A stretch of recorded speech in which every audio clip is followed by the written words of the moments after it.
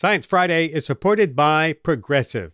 Now, most of you aren't just listening right now. You're driving, cleaning, even exercising.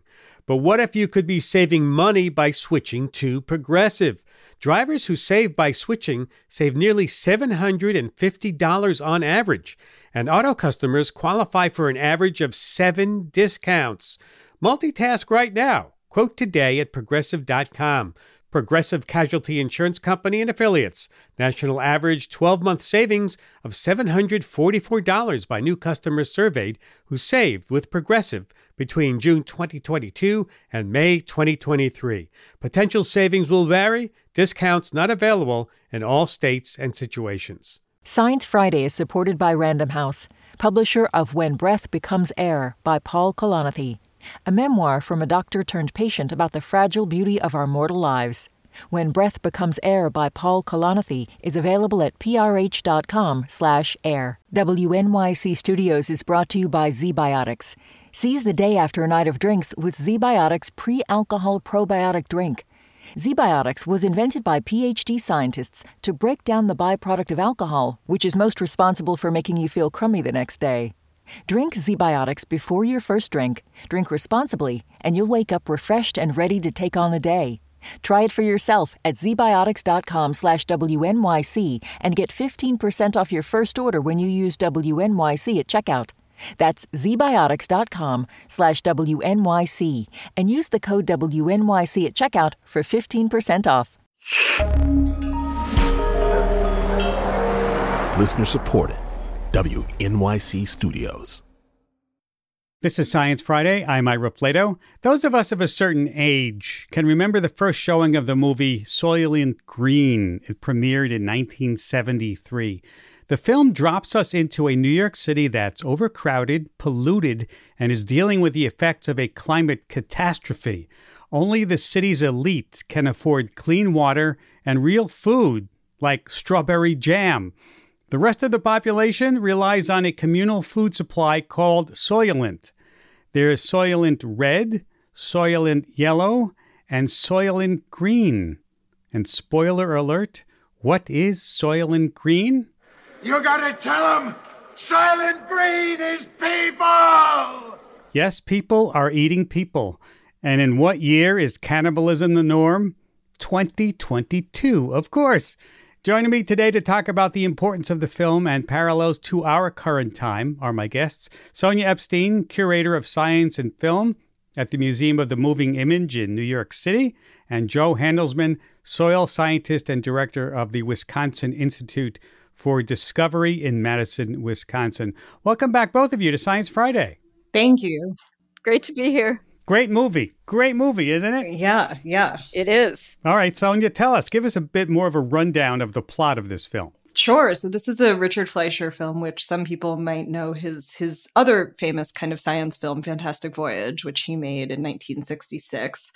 But the plot, it's based on a book called Make Room, Make Room. And as you say, it's set in a very overpopulated New York City of 2022, and it follows a police detective who is at work trying to discover the roots of the Soylent Corporation that is, basically one conglomerate that is in charge of all the food production in the city. And there's a sort of pertinent quote for this conversation about, guards their farms like fortresses.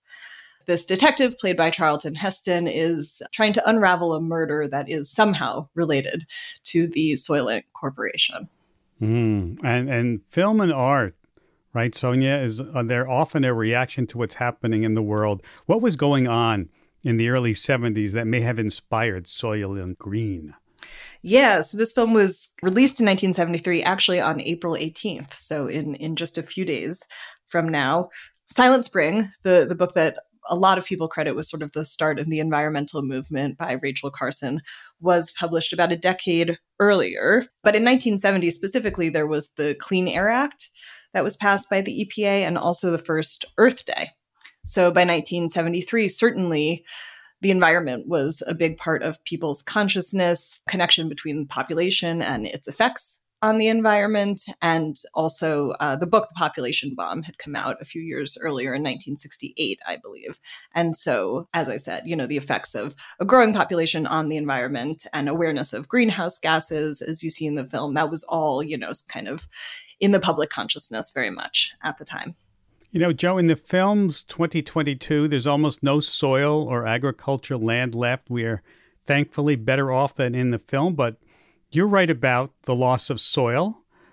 We are in sort of a state in our current world heading that direction. Absolutely. The film is so clairvoyant. It was so predictive of things to come in terms of climate change and as well as loss of soil. We're losing soil about 10 to 100 times faster than we're producing soil. And so that puts us in a near crisis. And in some parts of the world, it already is a crisis in terms of being able to grow crops and do all the things with soil that we normally do. And why is our soil eroding away?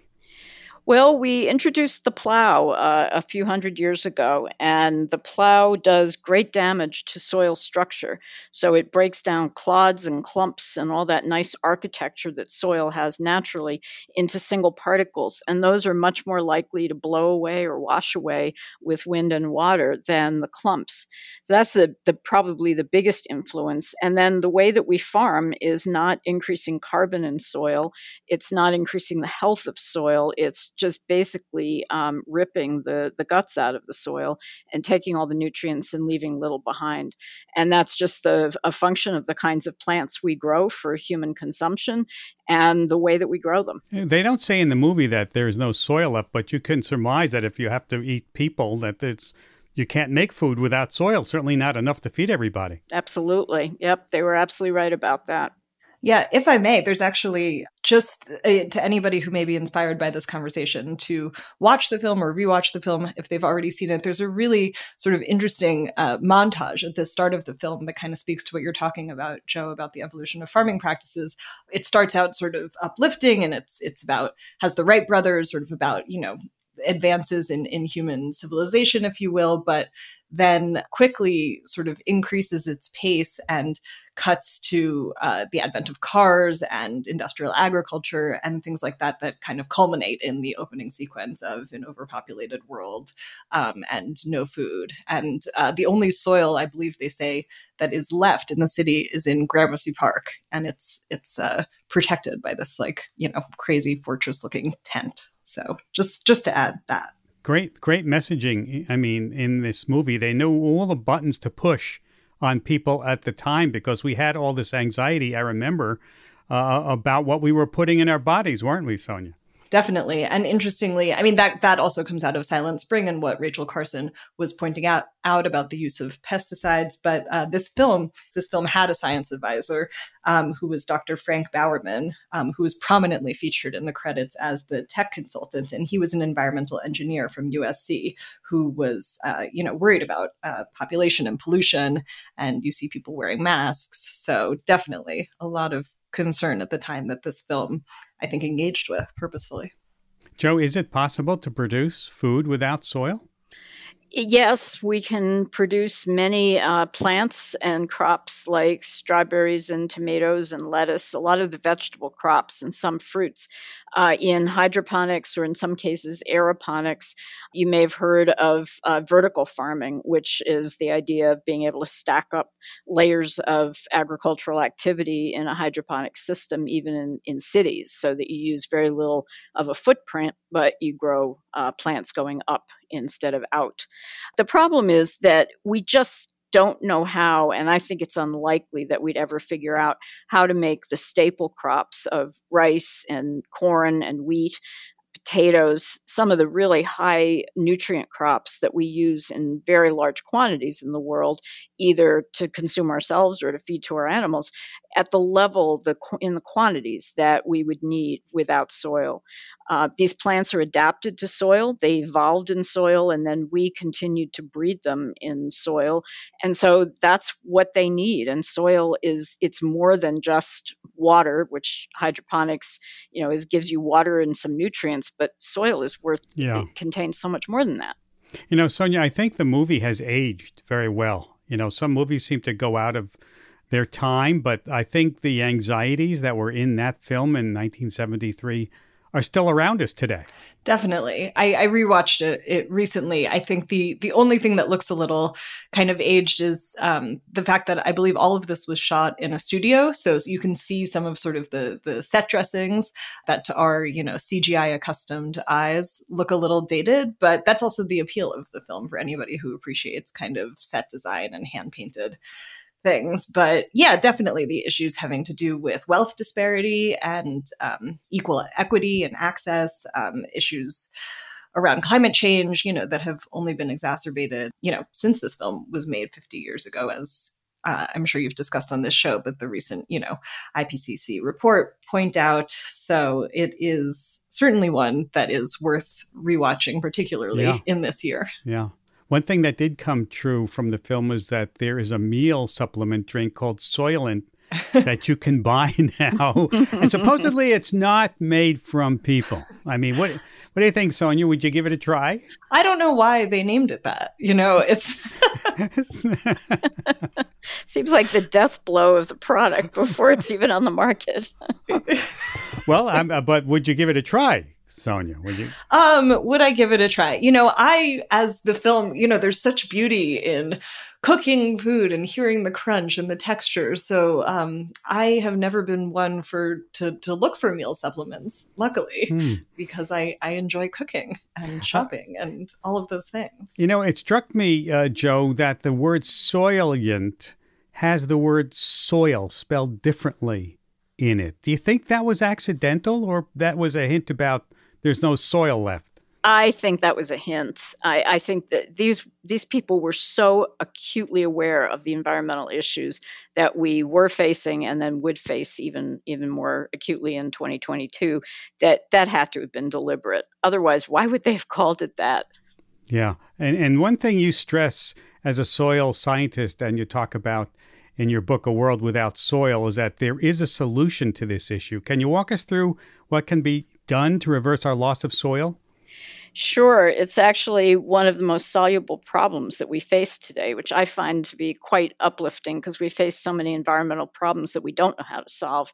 If we change our farming practices back to very straightforward practices of no-till farming, which means no plowing, where the seeds are drilled into the land instead of opening a furrow with a plow. If we use cover crops, which are crops that we plant at the end of the growing season, and they cover the soil and anchor the soil and feed the soil over the winter until the next growing season. And then if we did intercropping, which is using multiple species to nurture the soil, when we're using particularly these plants like corn, which take so much out of the soil and don't put anything back in, we would probably stop erosion and begin building back our soil pretty quickly. So those are the three basic ones. And then, of course, adding more nutrients to the soil, adding compost, not throwing away all of our excess food that we do so readily in this world, but adding it back to the soil to be nutrition for the next round of crops would be very beneficial. And I want to thank both of you for going down memory lane with us today on Soylent Green.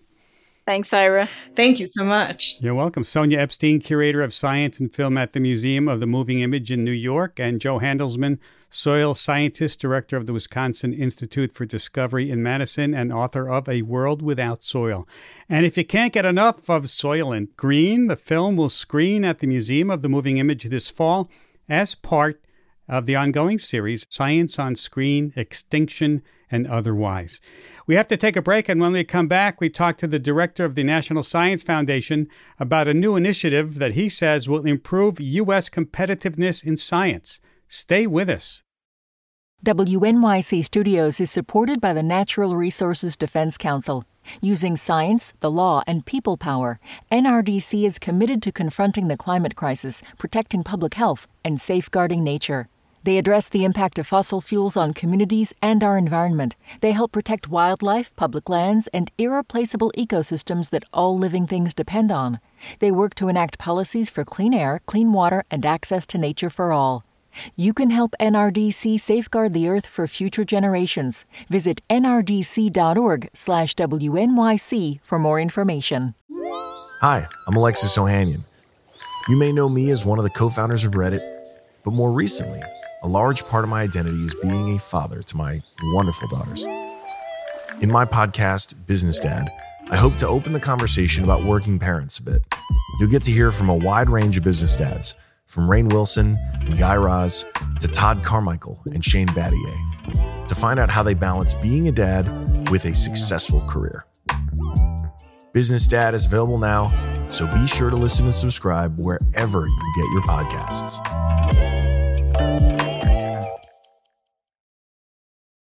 This is Science Friday. I'm Ira Flato. Analysts say the U.S. innovation system is slowing down.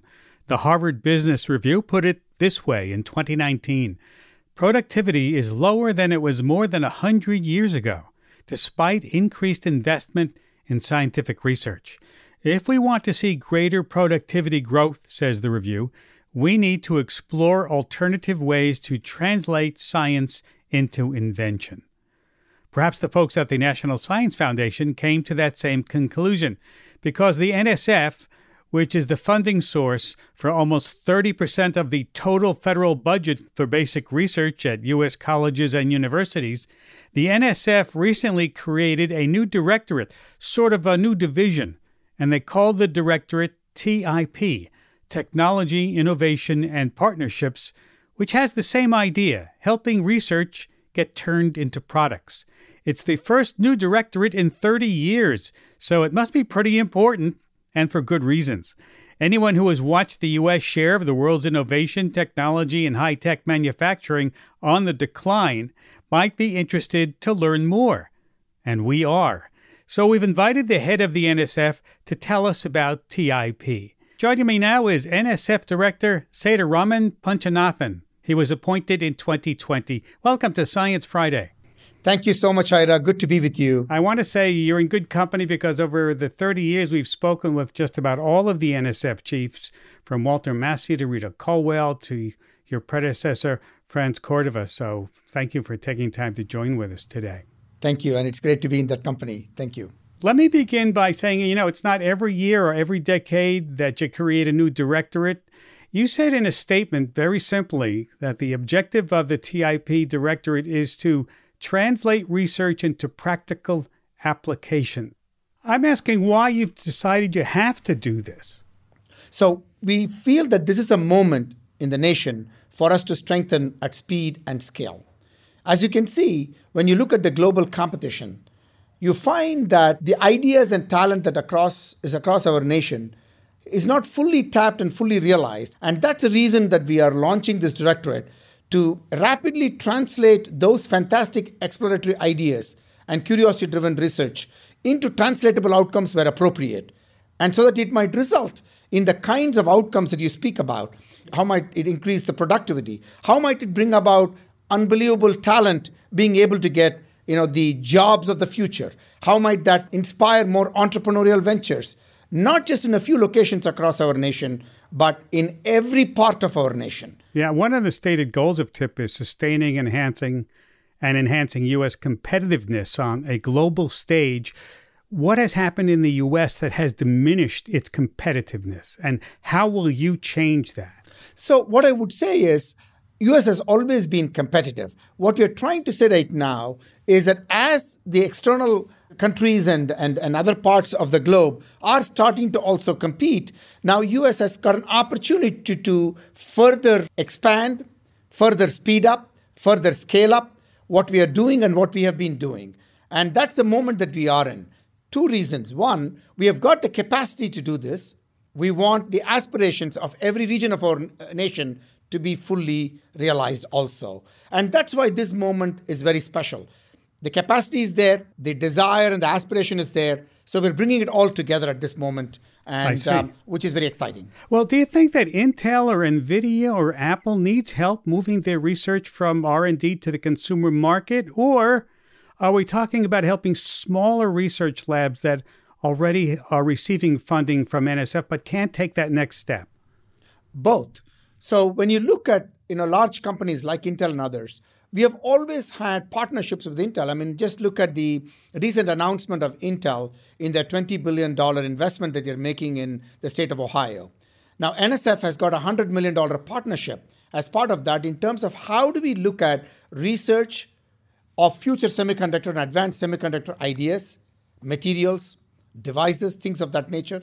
At the same time, also preparing the talent in community colleges, in universities, and others, so that we might then have these robust futures that Intel has been delivering and will deliver into the future, and NSF becomes a nice partner.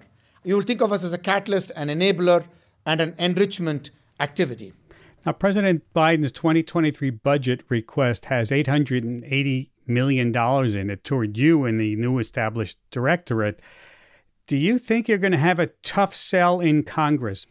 I'm so grateful to the administration and the president for putting together a strong budget for NSF, realizing the importance of the moment that we just spoke about. But I also have to tell you that we have got strong bipartisan support in Congress. Whenever I speak to any of the members in Congress, there is always a strong bipartisan support around these two themes that we have just been discussing. That this is a moment of global competition, which is motivating us, inspiring us to do even better, more, faster. At the same time, there is also the recognition that talent and ideas that are democratized across the nation have tremendous possibilities, and therefore it is incumbent upon us to provide those opportunities, and that NSF can do both of these things at speed and scale, and therefore there is a recognition of the importance of the role of NSF as a vehicle of delivering this progress that we are talking about. I have to turn the tables on you for a moment right here, because I know that when I have written NSF proposals for funding over the years, and I've written many of them going back almost 50 years, I've always had to say, how do I measure success, right? You look at a proposal, it's going to be, how do you measure success? How will you measure whether you have been successful in your project? So we have many metrics of success that we are putting together. And one of them is how much these companies that we are launching are securing venture capital so they can then grow and become successful ventures. So that would be one. How many jobs are we creating because of these existing industries that are able to scale, as well as new companies that are forming, and what kind of jobs are being created? What kind of problems like climate change or the pandemic that we have at hand, how are these being solved because of the investments that we are making in the regional innovation ecosystems that is being built all across the nation? Right. So there are many such mechanisms. How much new venture capital resources are these companies attracting?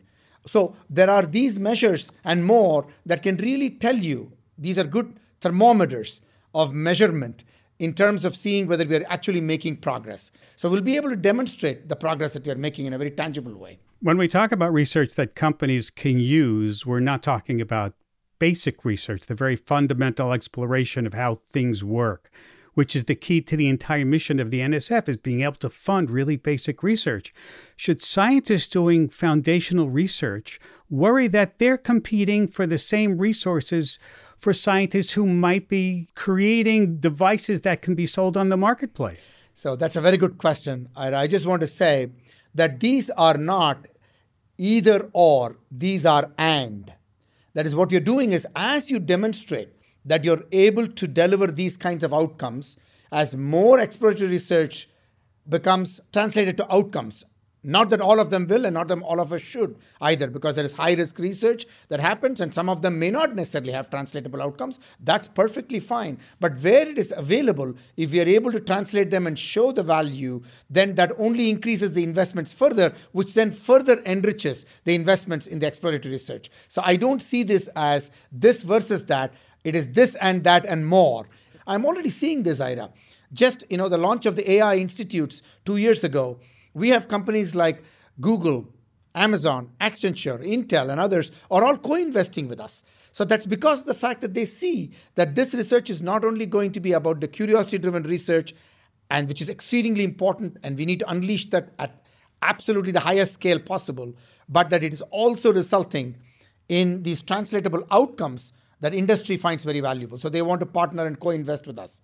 Likewise, I expect that cities and states and other partners, foundations and others, will find reasons to want to co-invest with NSF so that we can build these at much higher scales than even what we are doing right now with the fantastic federal investments that we are receiving every year. Well, those are giant companies that you mentioned, the giant giga giant companies.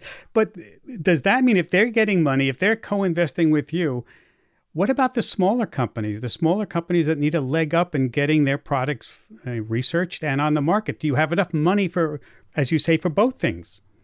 Yes. So if you look at the SBIR programs, the Small Business Innovation Research Programs, right? This is precisely targeted at those small companies which are looking to seeing how they can have those critical investments for them to grow into successful ventures. For example, in 1982, Gary Hendricks, who was funded by an NSF SBIR grant, and that was for a funding for a company called Symantec, which is now a global leader in cybersecurity. Likewise, Qualcomm was launched after co-founder Andrew Witterby invented the Witterby algorithm. After receiving the NSF SBIR funding during the 80s, in its early years as a small business, Qualcomm has grown to become a world leader in wireless technologies and particularly 5G, a critical technology and industry. So there are many, many examples like that where the SBIR investments made by NSF has helped those small companies to secure venture capital, grow, and become successful ventures. Mm-hmm. So it's doing both at the same time. I have one last question for you, and this is about how TIP looks at inclusiveness. And let me just quote from your own documents. TIP will also nurture STEM talent by focusing on the engagement of populations long underrepresented in STEM, along with broad organizational changes, e.g. at institutions of higher education, and the inclusion of diverse institution types such as minority-serving institutions, unquote. Can you give me an idea of how exactly this will work? Absolutely. So as you can imagine, Ira, talent is available all across the nation.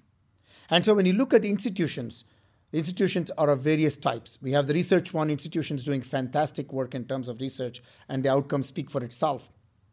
Then there are the class of institutions that we call them as minority-serving institutions, the historically black colleges and universities, Hispanic-serving institutions, tribal colleges and universities, and the R2 institutions. They are all spread across the nation. Some of those minority-serving institutions are also R1 institutions. Now, talent is everywhere. And therefore, how do you now invest in programs that ensures that all of these talent in all these institutions and community colleges also, how do you lift up all this talent everywhere so that we might then realize the scale up and the speeding up that I talked about of this innovation potential and the acceleration of progress, both economic and societal. And so that's what TIP is focused on. That's what NSF has been focused on. I just want to be very clear that this is the mission of all of NSF in addition to TIP. And therefore, we are taking precise, steps in terms of programs designed and sometimes co-created by listening to people from the outside community, telling us what is working, what is not working, and therefore we'll be able to plan those programs that can actually be successful. And so that's what we are doing right now.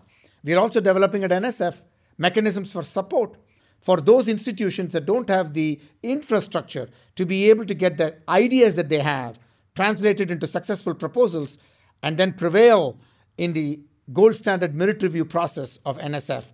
And that again requires investments made, not relying on the institutions to make it themselves, because until they reach a critical mass of research activity, they may not have the resources to invest. Just a reminder, this is Science Friday from WNYC Studios. In case you're just joining us, we're talking to NSF Director Sethuraman Punchanathan about a new effort to bring research out of the lab and into the marketplace. I said that was the last question. I lied. I have one more question for you because it's a question about patience. I recently watched a TED Talk from 4 years ago in which the speaker was the Chief Research and Innovation Officer at Arizona State University, talking about innovation. Do you remember? Do you know who I'm talking about? Yes. I remember looking myself into the mirror. It's you, of course. And you said if you want innovation, what you need is not only celebrating success, like we've been talking about, but celebrating failure too, honoring failure, generating an environment that allows people to fail and fail fast. Do Americans understand that? And when you talk about research and you talk about innovation, that it may take some time, it may take some money that looks wasted, but is really not. That's an excellent point, Ira. You're absolutely correct. So I often talk about the length of time it sometimes takes for even some of these ideas to be realized, right? So, but when you have a portfolio of ideas, some ideas are high-risk ideas, they may fail, and people learn from failures, and failures are the stepping stones to success, as we say. And then they build on the idea, and then they work on it, and then they fail again, and then they build on it again, and then they succeed. And some, we learn a lot from the failures itself. That learning is exceedingly important as much as the successful outcome itself. And some ideas may translate in a decade's time. Some may take a few years. Some may take several decades. So what I'm trying to do, Ira, is to communicate that by giving examples of things that have taken several decades to realize the ultimate success. Some which take a few decades, and I give examples of that. Yeah. Let's take AI. AI has been a sustained investment. We see it today as an exciting technology. Yes, we have lots of challenges like bias, ethics, privacy, security, which we need to solve. But that did not come about just today. It was sustained investments by NSF and other entities for several decades. And here we are potentially enjoying the outcome of the AI-related activities. Yeah. So it's important that people understand this. And storytelling is important. That's why this interview for me is exceedingly important. Storytelling is important. I strongly encourage all your listeners, Ira, to please go to NSF websites. There are many stories and videos that will explain this even better in terms of people actually talking about their success stories. And, you talked about the metrics. One of the things that we are working on as we speak is working with the board to be able to derive the metrics more concretely. But, as you said earlier, sometimes things can be nailed down in numbers. Sometimes it is storytelling. Sometimes it's anecdote. Sometimes it is, these failures that we should be able to talk about and celebrate too.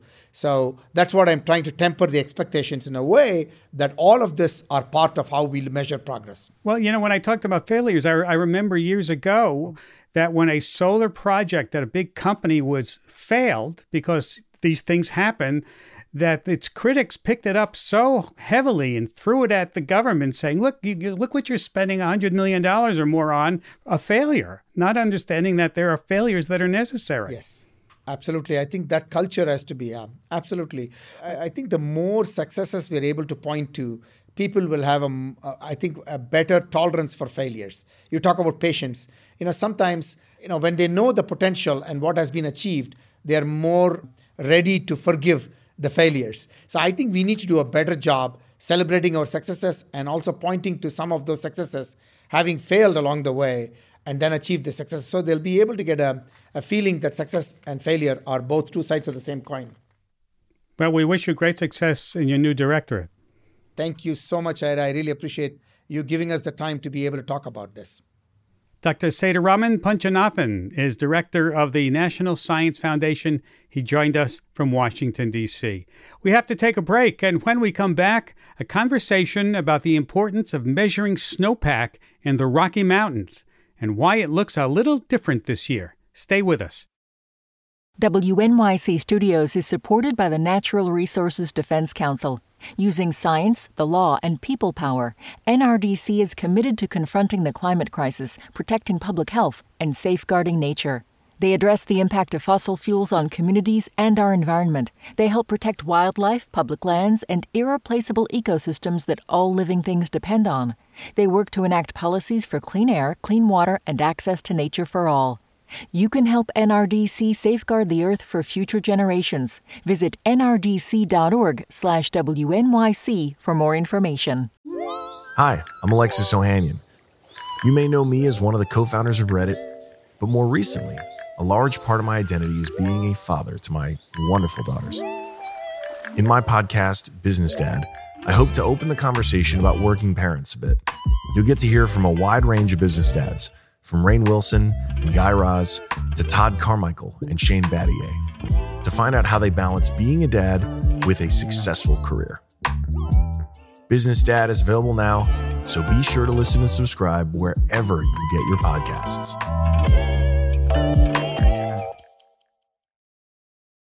This is Science Friday. I'm Ira Flato, and now it's time to check in on the state of science. This is KERA for WWNO, St. Louis Public Radio, Iowa Public Radio News. Local science stories of national significance. High in the Rocky Mountains, snow stays piled up long into the spring, and the amount of snow matters a lot for the Colorado River. That river is a lifeline for more than 40 million people across the Southwest, and about 70% of the water in it starts as snow. How that snow behaves, how we measure it, are important factors to the people who depend on it. Joining me today to talk about the importance of the snowpack is Alex Hager, Water in the West reporter for public radio station KUNC, based in Fort Collins, Colorado. Welcome back to Science Friday. Thanks for having me back. It's great to be here. Nice to have you. Okay, let's get right into this. When you reported this story, you went on an adventure up into the mountains to tag along on a snow survey. What is a snow survey, and why does it matter? Yeah, a snow survey is an old school way of finding out how much snow is on the ground, but it is still in practice today. So I went on one with some researchers in Colorado. It is quite a trek. First, you've got to drive way out of cell range up into the mountains. Then we strapped on some backcountry skis to get a little deeper into the woods. You're kind of huffing and puffing uphill through the trees.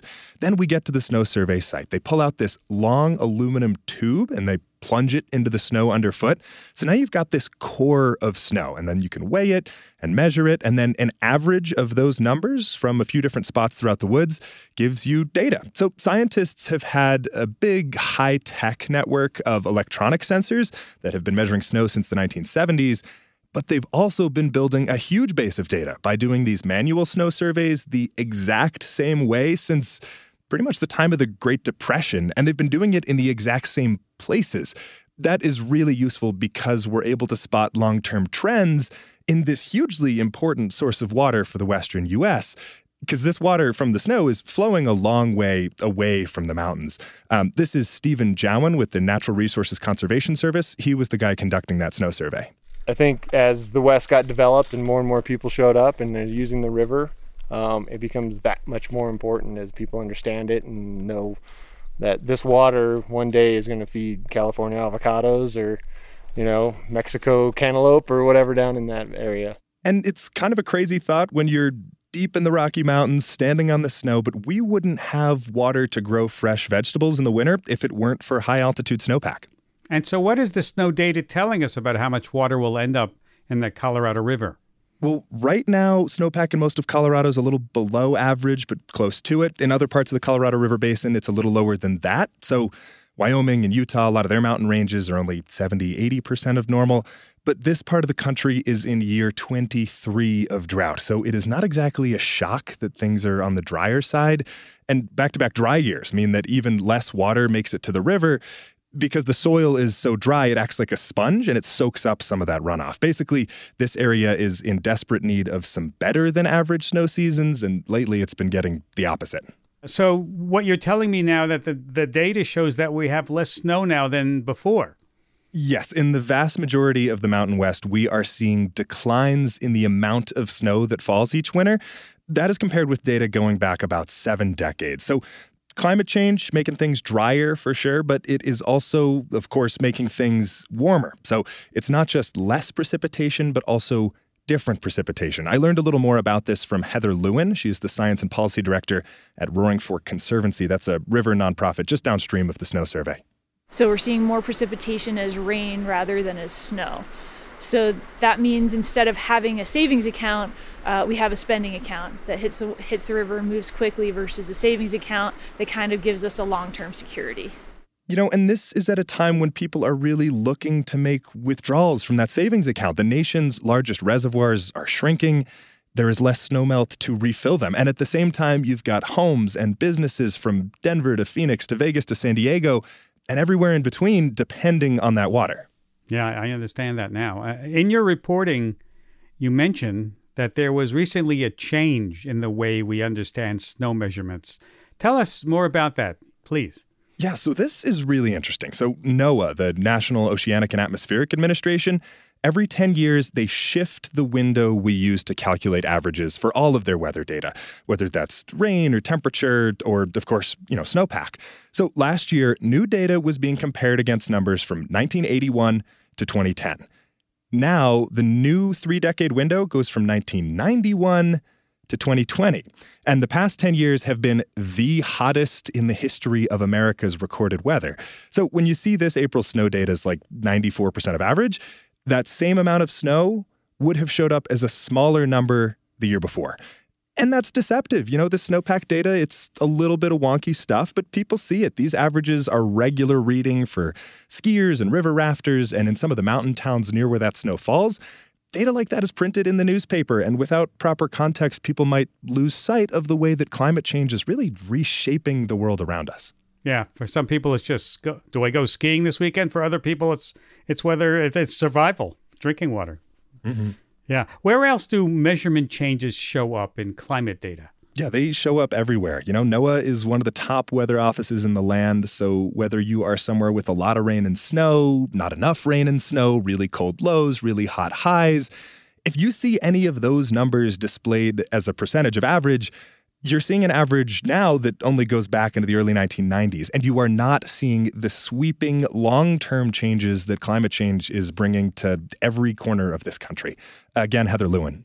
You need to look at the context that you're reading or listening to it in, because often there's a bigger picture. The data all tells a story, and it just depends on the context that we're reading it in. And when it comes to snow, that context is that there is less than there used to be, and that is already having big implications for the Colorado River.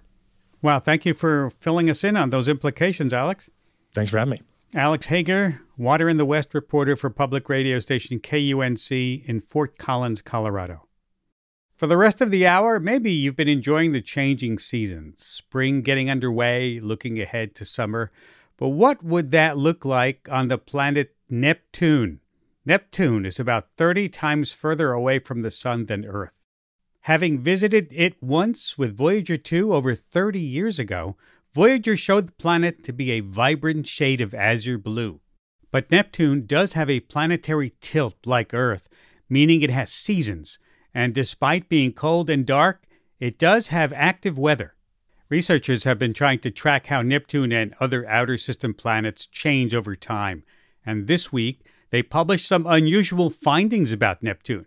For example, while you might think approaching summer would lead to warmer temperatures, it appears that the planet is actually cooling as it moves toward the summer in the southern hemisphere. Pretty unexpected. Joining me now is one of the researchers on that project. Michael Roman is a planetary scientist at the University of Leicester in England. Welcome to Science Friday. Hi, thank you. It's a pleasure to be here. Nice to have you. Let's talk about this unusual finding about Neptune's seasons by first explain how you take its temperature. I mean, Neptune is very far away, is it not? Yes, so it's very far away and very cold, so measuring its temperatures is rather difficult. What you need is a very large telescope. Typically the ones we're using are something like 8 meters in diameter, and a very sensitive instrument. Basically it's a thermal camera hooked up to this telescope to take images of it. So using these infrared images, you can infer how hot the planet is or how cold the planet is. So your data on Neptune's seasons, looking as summer starts in its southern hemisphere, would be sort of like trying to say something about seasons on Earth when you've only been observing January and part of February. It's not very complete, is what I'm saying. Yeah, no, exactly right. Since it takes 165 years to go around, and we've only really been observing at these infrared wavelengths for the last 20 years or so, we've only seen a fraction of a season on Neptune. And so we're not exactly sure what we were going to see because no one has really detected this before. All right, so let's get into the details of what you actually saw about the temperature changes on Neptune. What did you find? Well, basically, we found when you take all the data in existence that goes back to about 2003, and you look at its brightness as a function of time, we found that it declined somewhat steadily in brightness, which we interpret as a change in the temperature since 2003. So how much decline in temperature did you see? So since 2003, we saw a drop of about 8 Kelvin or 8 degrees Celsius in the planet's stratosphere. So this is the layer of the atmosphere that is above sort of the active weather layer. We have a stratosphere on Earth, for example, it's where ozone is being produced. Yeah, so that would be unusual, right? Shouldn't you be seeing an increase if it's summertime? Yeah, so naively, we would expect with increasing sunlight, it's happening in the summer season, you would expect the atmosphere to be absorbing this sunlight and warming up over time. But in fact, what the data shows is exactly the opposite. The planet seems to be getting cooler in the stratosphere over the observed period. And this was definitely a surprise to us because at first glance, it doesn't really make sense. And at second glance, does it make sense? Well, we can come up with theories to try to explain what we're seeing. All we can really do is speculate as to what's happening. What we may be seeing is this complex interplay between solar heating and the sun's effect on the chemistry of the atmosphere. Basically, sunlight is absorbed in the atmosphere by methane that's in Neptune's atmosphere. Its atmosphere is mostly hydrogen and helium, but there's a small amount of methane. That methane very effectively absorbs sunlight, and that heats the atmosphere.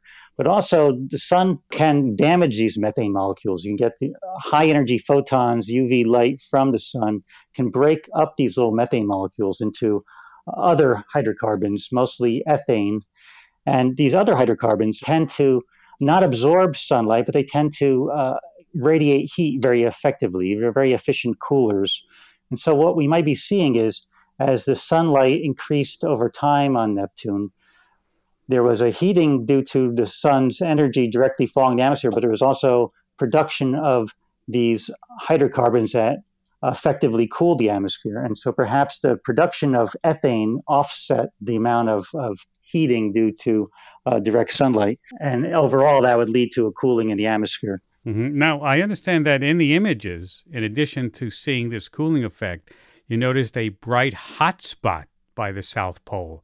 Any idea what's going on there? Oh, yeah. So this is really interesting. So as the whole planet on average was cooling down, we saw this brightening, this localized right at the South Pole, this little hot polar vortex. What's going on there is not exactly clear because in general, we thought that the atmosphere at the pole would be warmer because air tends to converge and sink there. And when air sinks, it warms. And you get this on Earth, for example, when wind blows down mountainsides. You get these Santa Ana winds, for example. And we thought perhaps that's what we're seeing there at the pole, in combination with perhaps a seasonal effect where just as the pole is now pointing more towards the sun, it's getting more sunlight and it should warm up.